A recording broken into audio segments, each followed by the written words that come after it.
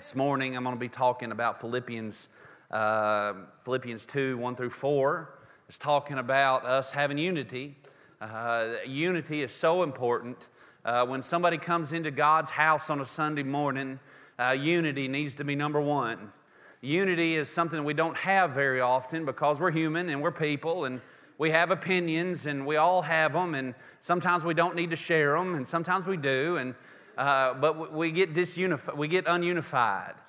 But the church is so powerful when we are in unity, going towards one direction, towards Jesus. Amen.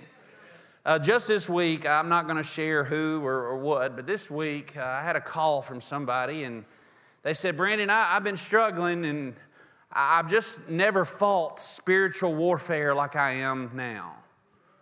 And guys, I don't know who and what our weeks have been. I know everybody's different in here. There's some that are on the spiritual battlefield. There's some that's not. There's some that come in on Sunday morning and you fought no spiritual battles this week. I'm just going to be honest with you. And often we leave here like nothing ever happened because we haven't really been relying on Jesus throughout the week anyway.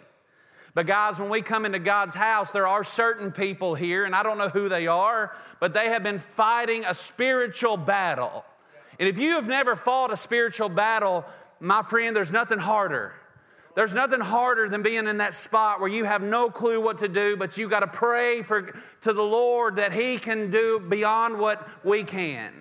There's nothing harder than being in that situation where you have no clue what to say to a person in their misery or in death or in the worst of life, and you don't know what to say to them.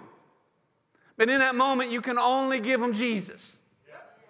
But let me tell you something, guys. Satan is real. And Satan comes at times to all of us Christians and he pokes.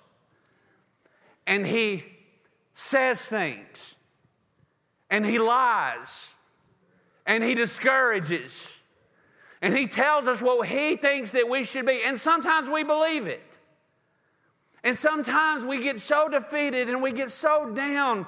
And guys, it's just a spiritual life. The Christian walk is the hardest walk you are ever going to face. Because a Christian, not only in ministry, guys, I learned that a long time ago when I surrendered. I had somebody tell me, Brandon, ministry is the best and the worst. You get to experience the best of people, but you also get to experience the worst of people. You get to experience the best of people's life, but you also have to be there in the worst of life. You get to see the weddings, but you also have to see the funerals. You see the people getting saved, but you also have to be with the ones that aren't. But guys, not only am I called to that, you are as well. Anybody that is saved by the blood is called to go out into this world to be a minister to the lost and the needy and to be the salt and the light of the world.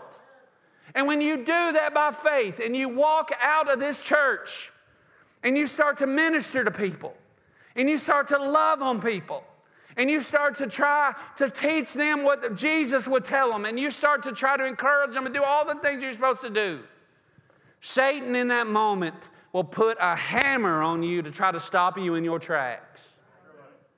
And that's why church on a Sunday morning at Hillcrest and all over the world and all over the country, church should not be a habit.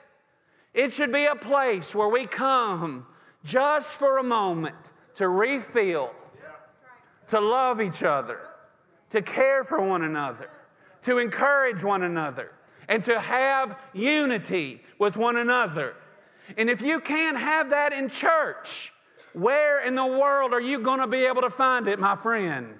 And there's a reason why people are so defeated. And I believe it's because when they come into church sometimes on a Sunday morning, they don't leave with the encouragement, not just from the pulpit, but from the loved ones and the people that they are unified with through the cross of Jesus Christ. Guys, we need unity. And Paul is going to tell us in Philippians 2 that many times circumstance tries to rob us of our joy, but also people often rob us of our joy. Ministry in church would be very easy without people. Y'all know that? It would be simple. It would be easy. If it was just me or just a few, we would go on just fine. But let me tell you something. It would be awfully boring without people. It would also be very unfulfilling without people. If you don't have people, you don't have anybody to share your gifts with.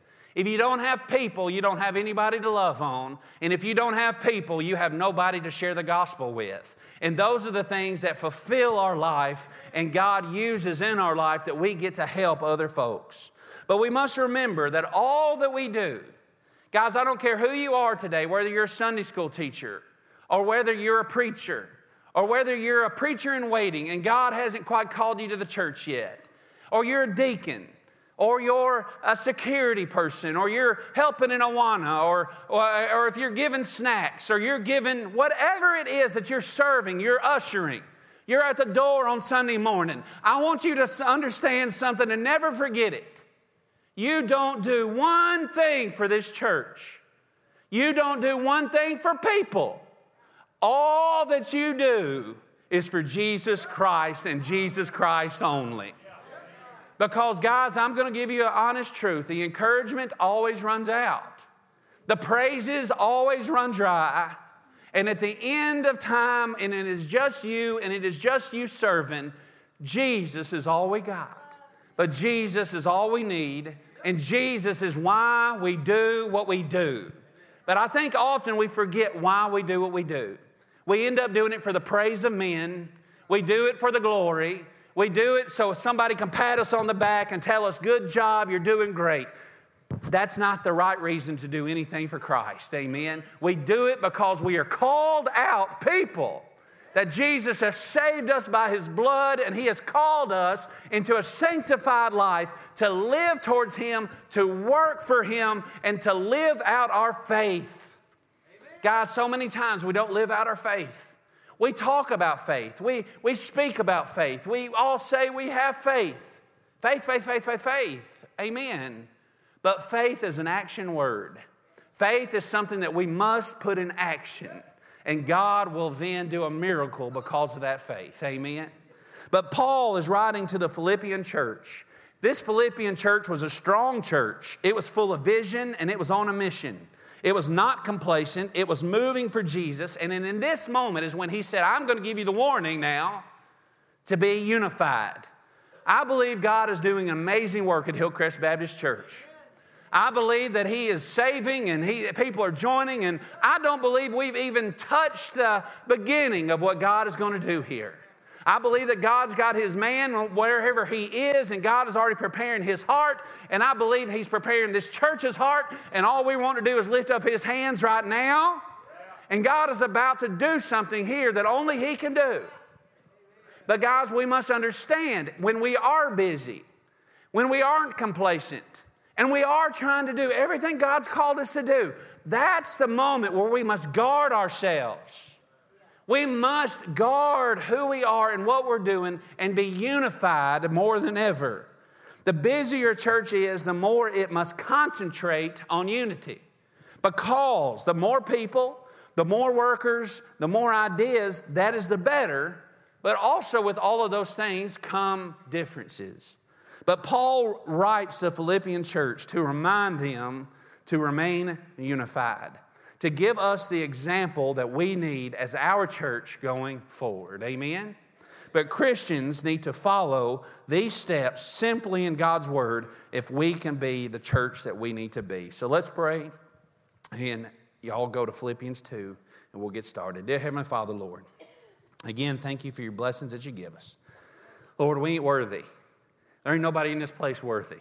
Lord, we have so many blessings that we don't deserve. Lord, so many times we start to rise up in pride. We start to think it's about us. We start to think, Lord, look what I've done. And Lord, we're nothing. We're filthy rags. And Lord, I'm thankful, God, for Your grace and Your mercy this morning. And Lord, I pray, God, that as a church that we can band together like no other time that we ever have. Lord, it's in the good times that we still need to block the doors. We still need to guard our hearts. And we still need to understand why we are here. And it is not to be served, but it is to serve You. Lord, all that we do is for You, Jesus, and nothing else.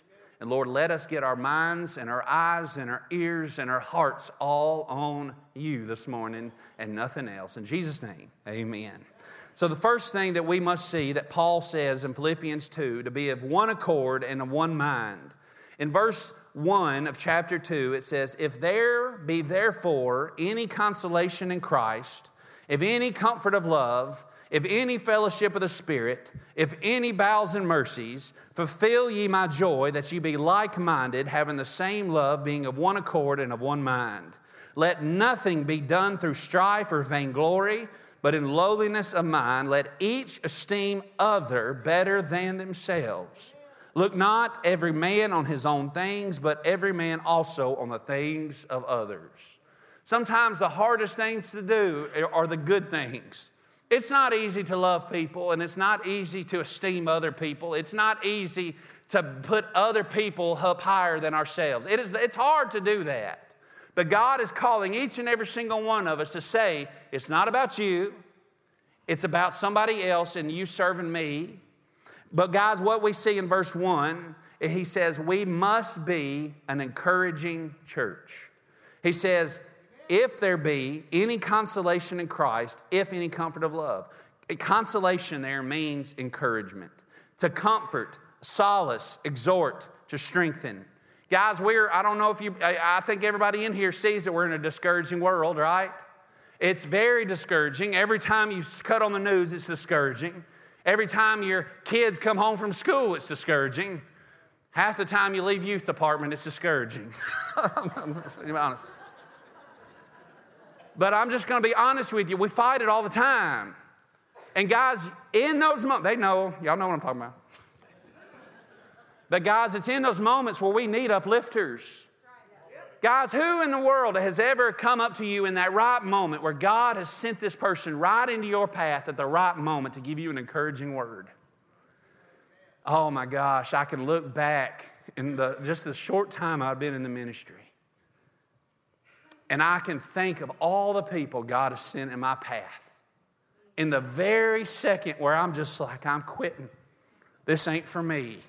I ain't got the strength.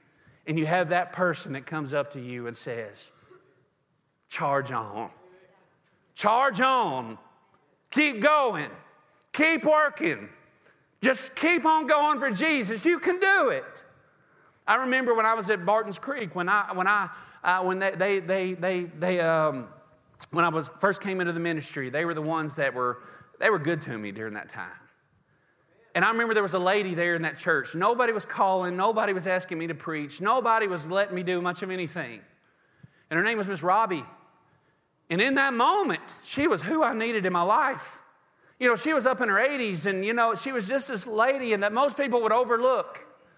And I remember I'd surrendered to the ministry, and I thought that God was going to allow me to do all these amazing things. And God, I have surrendered. I'm available for your use. And you're just going to swing open the doors for me. I'm ready to walk in, Lord. That's not the way it happened. I surrendered to the ministry. And before you knew it, I was back working Awana on Wednesday night for second graders. And you know what? I was saying, God, I'm not supposed to be here. I surrendered to the ministry. I'm supposed to be a preacher. And God said, well, just preach to them kids. And I did. Those second graders, every single week, they would say, use preacher voice, Brother Brandon, use preacher voice. I'm telling you, I was hammering them like they couldn't be hammered in there. And, the funny thing is, I was like, I'm going to get in trouble because there ain't nobody else preaching to the second graders like I am in here. I'm telling you. But every week that I wouldn't preach, they would say, use preacher voice, Brother Brandon. But I got discouraged. And I was just kind of like not seeing the things that God was doing. We miss so many times what God's got us in the moment that He's got us. That boot camp is necessary. You know that? Boot camp is where you get your training. Boot camp is where God starts to form you and starts to make you. And He's not going to let you go forward until you've went through training and you're ready. But I remember there was a woman, she would come up to me. It seemed like I would go home to Gina and I would say, Gina, I'm telling you, I'm struggling. If you got a wife that'll listen to all your heartaches, hold on to her. She has listened to my griping and to my whining and to all my complaints. And she always told me, just hang on, just hang on, just hang on. And I remember, though, God would send me these people in my life in the very right second. And here come Miss Robbie. And she would say, son, just keep a-going. You can preach now. God's going to use you now, but don't you get a big head. She said, God ain't ever going to use you if you get a big head. But she said, keep going. And guys, it was those little things that helped keep me going. It was those little nuggets that God just sends in your life to keep you moving for Him. But any consolation, encouragement, in a discouraging world, the church should be a place of encouragement. As Christ comforts us, we are to go to comfort others. Guys, so many times we're like, I don't have the gift of encouragement. I understand that not everybody's got the gift of encouragement, but we should still be striving to encourage each other. I mean, what happens when we say, if you ain't got something nice to say, just don't say it. I mean, that's the simple things that we tell our kids. Sometimes we need that in our own life. If you don't got something nice to say, just hush. Pray for the person, but don't sit there and discourage them. And if you're not working for Jesus, the last thing you need to do is discourage those that are trying. And so many times we want to throw water on everybody else. You know why? Because it convicts us that other people are trying to live for Jesus and we're not. And we would rather bring people down to our level instead of rushing them up and feeding their flame. But what we need is a little spark in our own britches to us to start moving for Jesus and to start living for Him. And then we would understand how important encouragement is. But as Christ comforts us, we are to comfort others. Wherefore, comfort yourselves together and edify one another, even also ye do in 1 Thessalonians. 2, not only should we be an encouraging church, we should be a loving church. In verse 1, it says, if there is any consolation in Christ, if any comfort of love. A new commandment I give unto you, that you love one another, as I have loved you, that ye also love one another. By this shall all men know that you are my disciples, if you have love one to another. John 13. What love God bestowed on us that we did not deserve. Guys, if you don't understand what God done for you, you need to understand, we're going to get into humility here in a moment. But guys, you must humble yourself enough to see where you are without Christ. That you are not good. That you are not, again, I say this all the time, you're not who Mama says that you are. You are who God tells you that you are. And me up against an all-knowing, perfect, loving God, I am absolutely filth. Filth. My mind goes to places that it shouldn't go. The moment that I'm trying to serve Jesus, I'm whining or I'm complaining. Guys, that's still me. I still struggle with all the things, the same things that you do. But the more I dig into God's Word, the more I realize how good God is. And the more you realize how bad you are and how good God is, it starts to transform you in a way that only God can. It creates in us a humility. I've never understood Christians that aren't humble.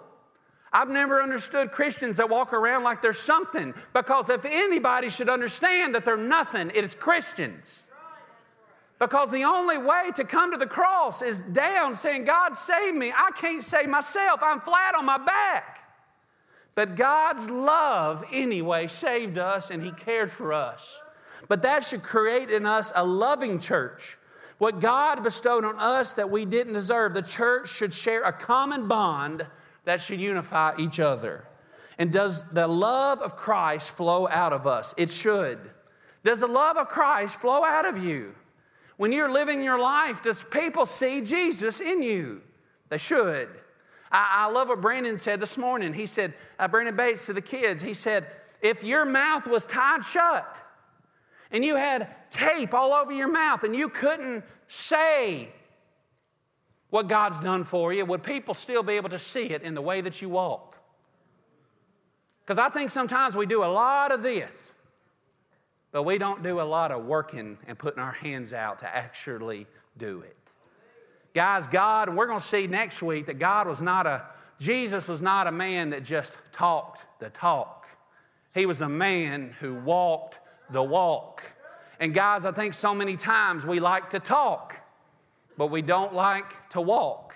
And guys, we must understand that the love that we show to people should be coming out of us, proving where our faith is. We put our faith in Jesus, then our faith should be an action coming out of us. It should produce good works out of us. You know that? I'm going to get into that at the end, but I don't understand anybody that comes through true saving faith doesn't automatically have good works come out.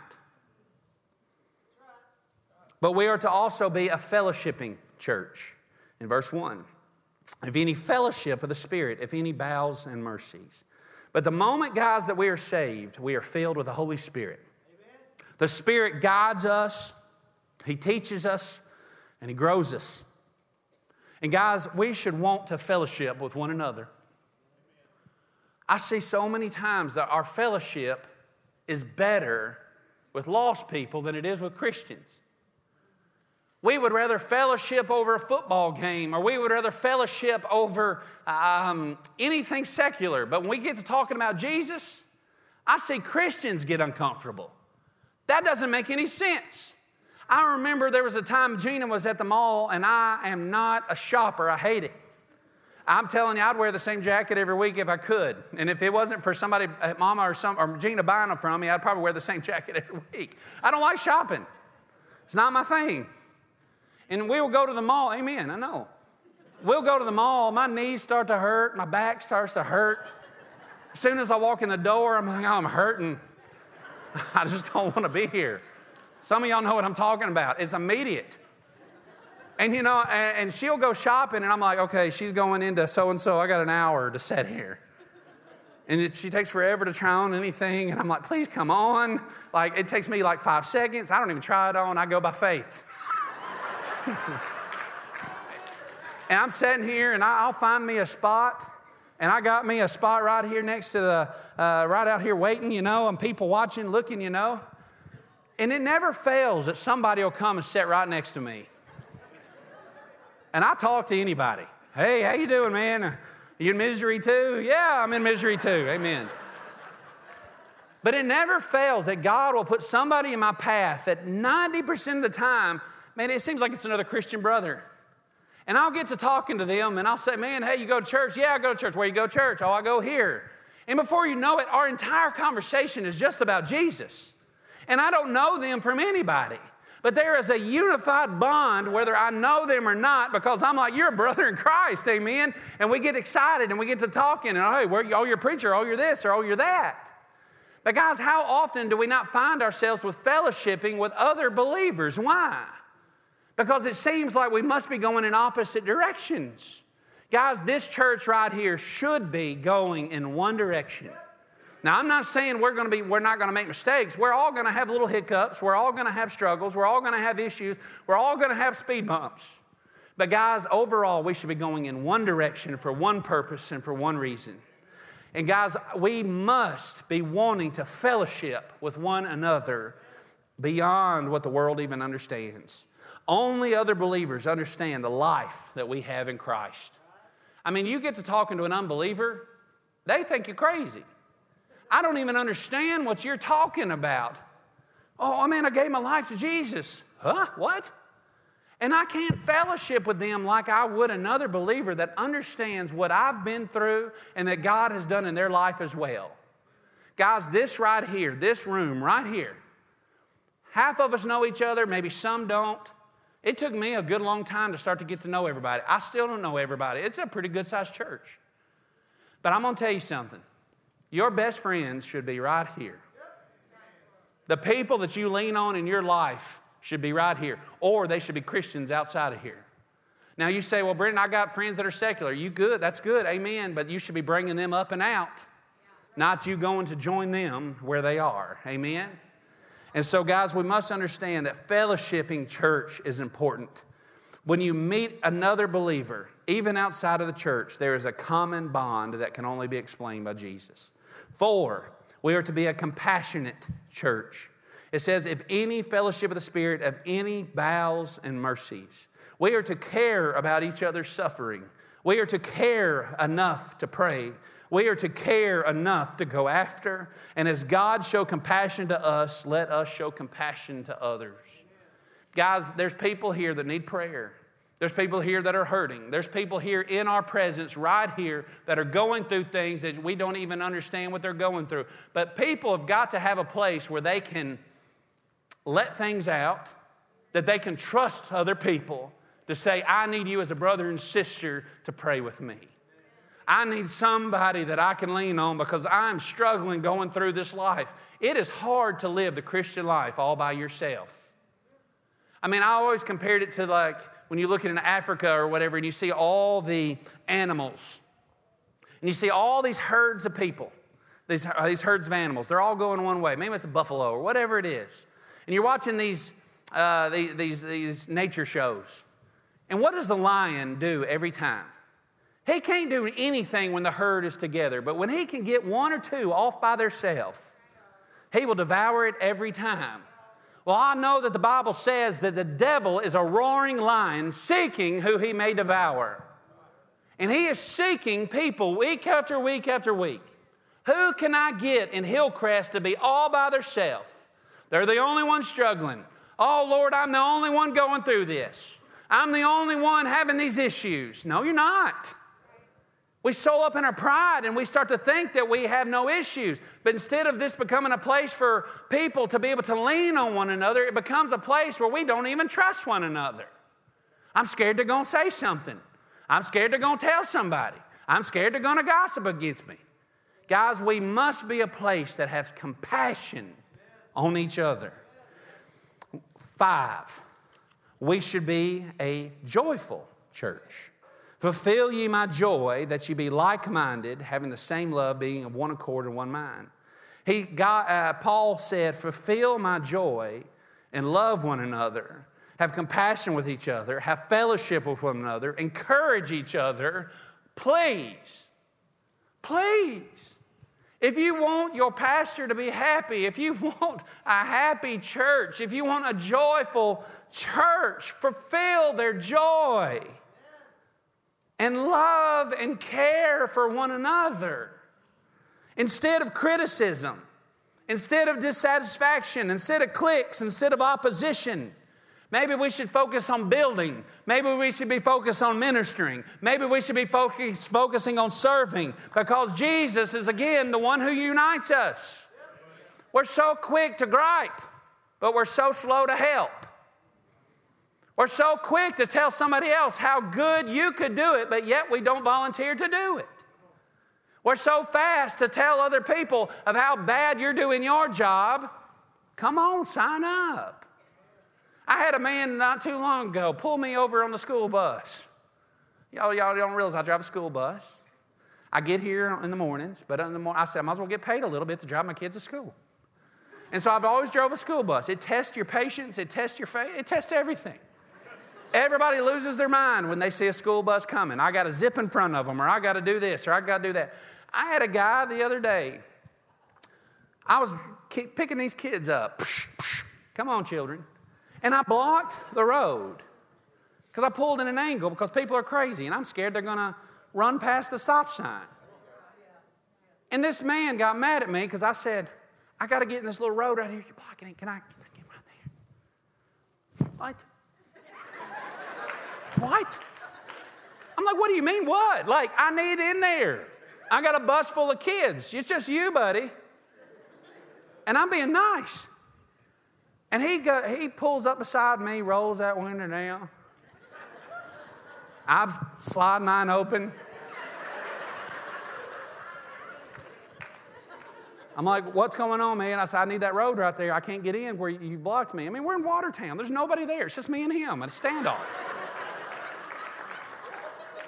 And he comes up beside me and he says, I've been watching you. Who you been watching? You been watching me? He said, you're a dangerous driver. I said, I'm a good driver. I said, I've never had an accident. What are you talking about, man? And he said, I can tell you what, you're dangerous and you don't need to be driving. And I said, sir, to all defense, To all respect, I said, we short about 40 drivers. And I said, if you think you can do it better, why don't you go up to the Wilson County bus shop, sign up, and you can tell me how you can do. Amen? But the church has become the same way. We want to gripe to tell everybody else how they should be doing their job. Why don't we sign up? Because I believe that God is wanting some of y'all to use your gifts that God's bestowed on you in the moment that you got saved. Amen? And God has given you certain gifts. He's given you certain qualities. He's given you something that only He gave you. And He said, this is a gift to glorify me. And we say, Lord, I know I'm your hands and feet, but I'm going to set on my hands. Get off our hands, because it will fulfill you in a way that you never knew when you jump out by faith and start serving Jesus. Amen? We should be a joyful church. 6, we should be a humble church. Let nothing be done through strife or vainglory, but in lowliness of mind, let each esteem other better than themselves. Look not every man on his own things, but every man also on the things of others. Avoid this, Paul says. The reason for most church problems are strife and vainglory. Jealousy creeps in, envy creeps in, desire for position and recognition and flattery steps in.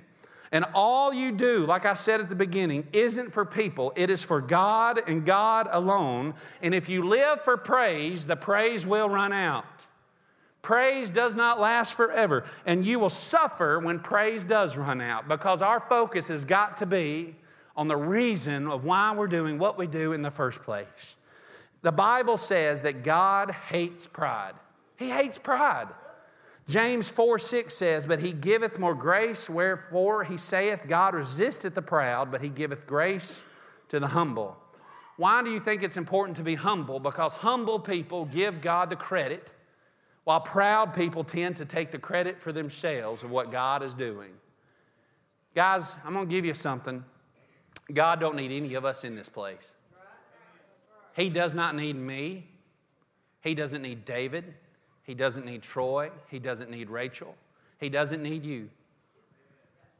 And the fact that God uses us at all should make us hit our knees. Because He does not need us. And He will use others to get His will done.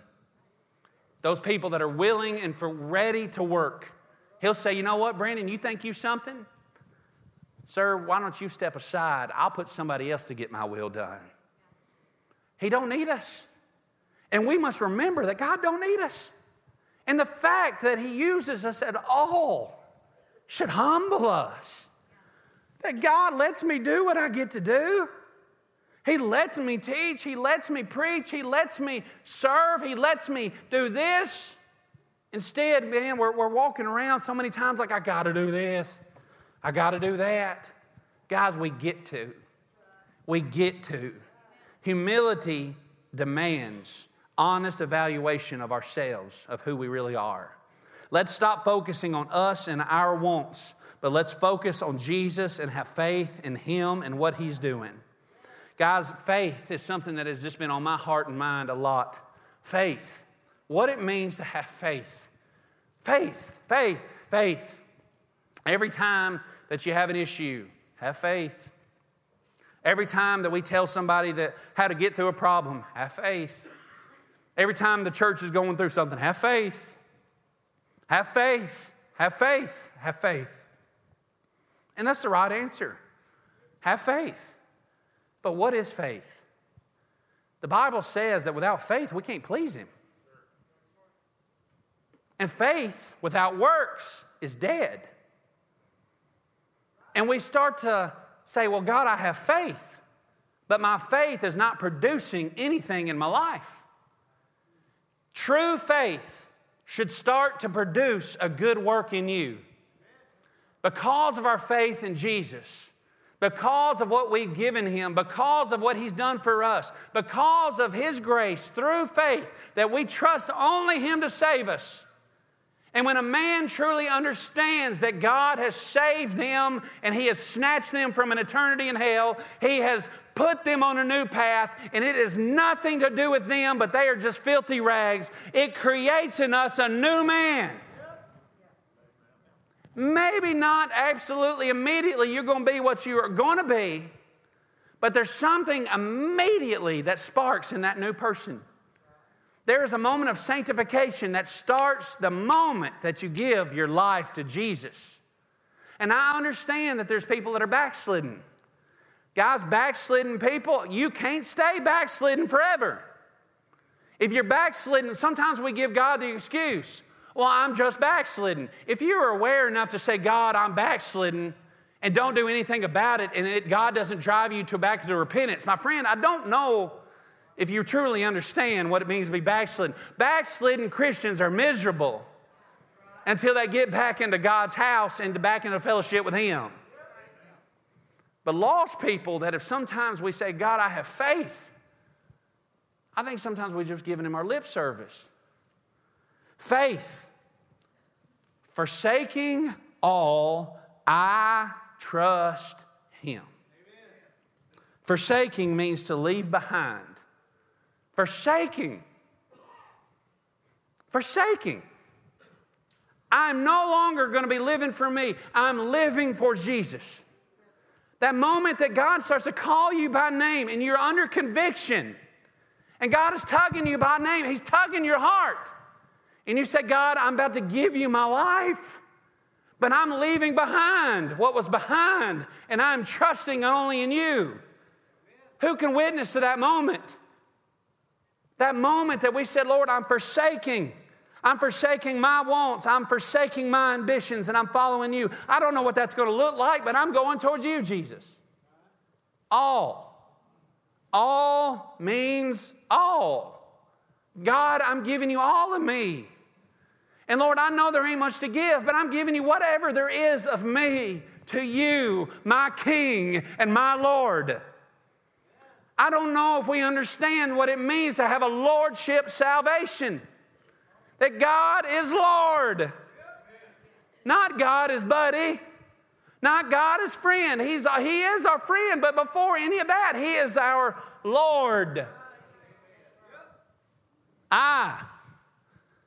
It is a personal thing. My decision to follow Jesus, Lord, I'm following you, that you alone must make. Your mama can't make that decision for you. Your daddy can't make that decision for you. God wants a personal relationship with you. You. Nobody else. You. And guys, so many times that is what we go. We say, well, Brandon, I go to church. I do everything I'm supposed to do. I got baptized. Do you have a personal relationship with Jesus? Do you feel Him in your life? Do you commune with Him?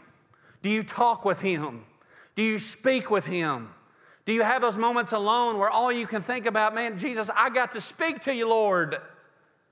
But so many times we make Him an afterthought and we just do the stuff. We do the activities. But guys, I want you to understand, you must have a personal relationship with Him. Trust. I am forsaking all, I trust Jesus. What does it mean to fully trust somebody? It means that we fully rely on Him. God, I don't understand all this. I don't understand what's going to happen. I don't understand what you want for my life. I don't get it. I don't know what to do. There ain't much of me, but I'm willing to give it to you. And Lord, I just know that I'm forsaking all and I'm trusting you. And in that moment, we set down on Jesus. Lord, it's you. It's you. I'm not going to second guess it, God. I'm putting my faith in you. And I'm taking my hands off of my life. I say it all the time. I'll go where you want me to go. I'll be what you want me to be. And I'll say what you want me to say. And if we will give God the minimum, He will take that. If we are true faith and we truly want to trust in Him, He will take the rest and make us into what He wants us to be. Now that time of sanctification might take it's going to take our entire life. I'm never going to make it. I'm never going to be completed until I get to be in heaven with Him. Understand that. But it is that point where we're saying, God, I'm yours to do as you will. Mold me, make me into what you want me to be. Him. Forsaking all, I trust Him. Who is Him? Him is Jesus. Jesus and His wants, Jesus and His teachings, Jesus and His life, Jesus and His death, Jesus and His resurrection. That Jesus and Jesus only can save us. Nothing else. It was said a long time ago, they said, what does it mean to follow Jesus, to trust in Him? It means that if I died today, and if I busted hell wide open, I'm going trusting Jesus. He's all I got. I'm giving Him my all. It's either Jesus or nothing. It's either Jesus or nothing else. I have nothing else to lean on. And I made that decision when He called me by name. Jesus, you're all I have, and you're all I need. It's either you, Jesus, or it is nothing at all. And I'm going to plant my feet on that, whether people think I'm crazy, or whether people think I'm mad, or whether people think I'm stupid. I am planting my faith in Jesus Christ. And it doesn't matter about anything else. I'm trusting only Him. But guys, I want you to understand, all throughout this word, we look at the hall of faith. And I'm not saying people don't struggle and people make mistakes, and people do. We do. We're human. We do. We sin. We struggle.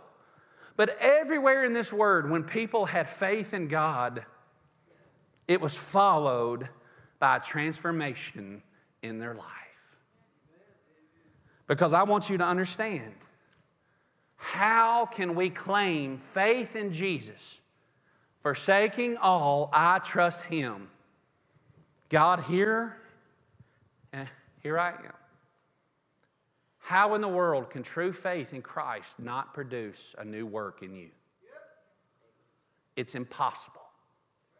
It's impossible for God to be Lord, but yet not Lord at all. Are y'all with me? True faith produces works.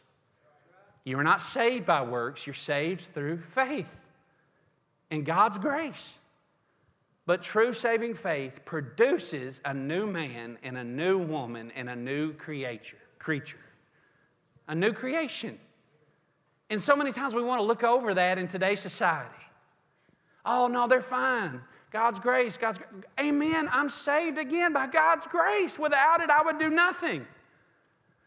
But we cannot, there is a difference, guys, in a person who is convicted of their sin. There's a difference in a person who is convicted of their sin and struggles with their sin, and in a person that says, God, what are you going to do about it? I'm fine with living in my sin. Guys, I hope we understand that faith produces action and produces transformation. And if you find yourself in a place of no joy, no encouragement, no love, no fellowship, and you're full of pride, maybe you need to place your faith in Jesus. Maybe today you are saved and you've put all your faith in Him. You've trusted only Him with what you can give Him. Maybe you just need to remember that commitment that we've made to Him. That, Lord, it's all you. It's none of us. And whatever God's calling you to do today, come. I was worried about that because I'm like, Lord, I don't want people to think that it's about works. But we've cheapened grace. We've cheapened it. We've made it where it's about us and not about Him. Guys, apart from Him, we're nothing.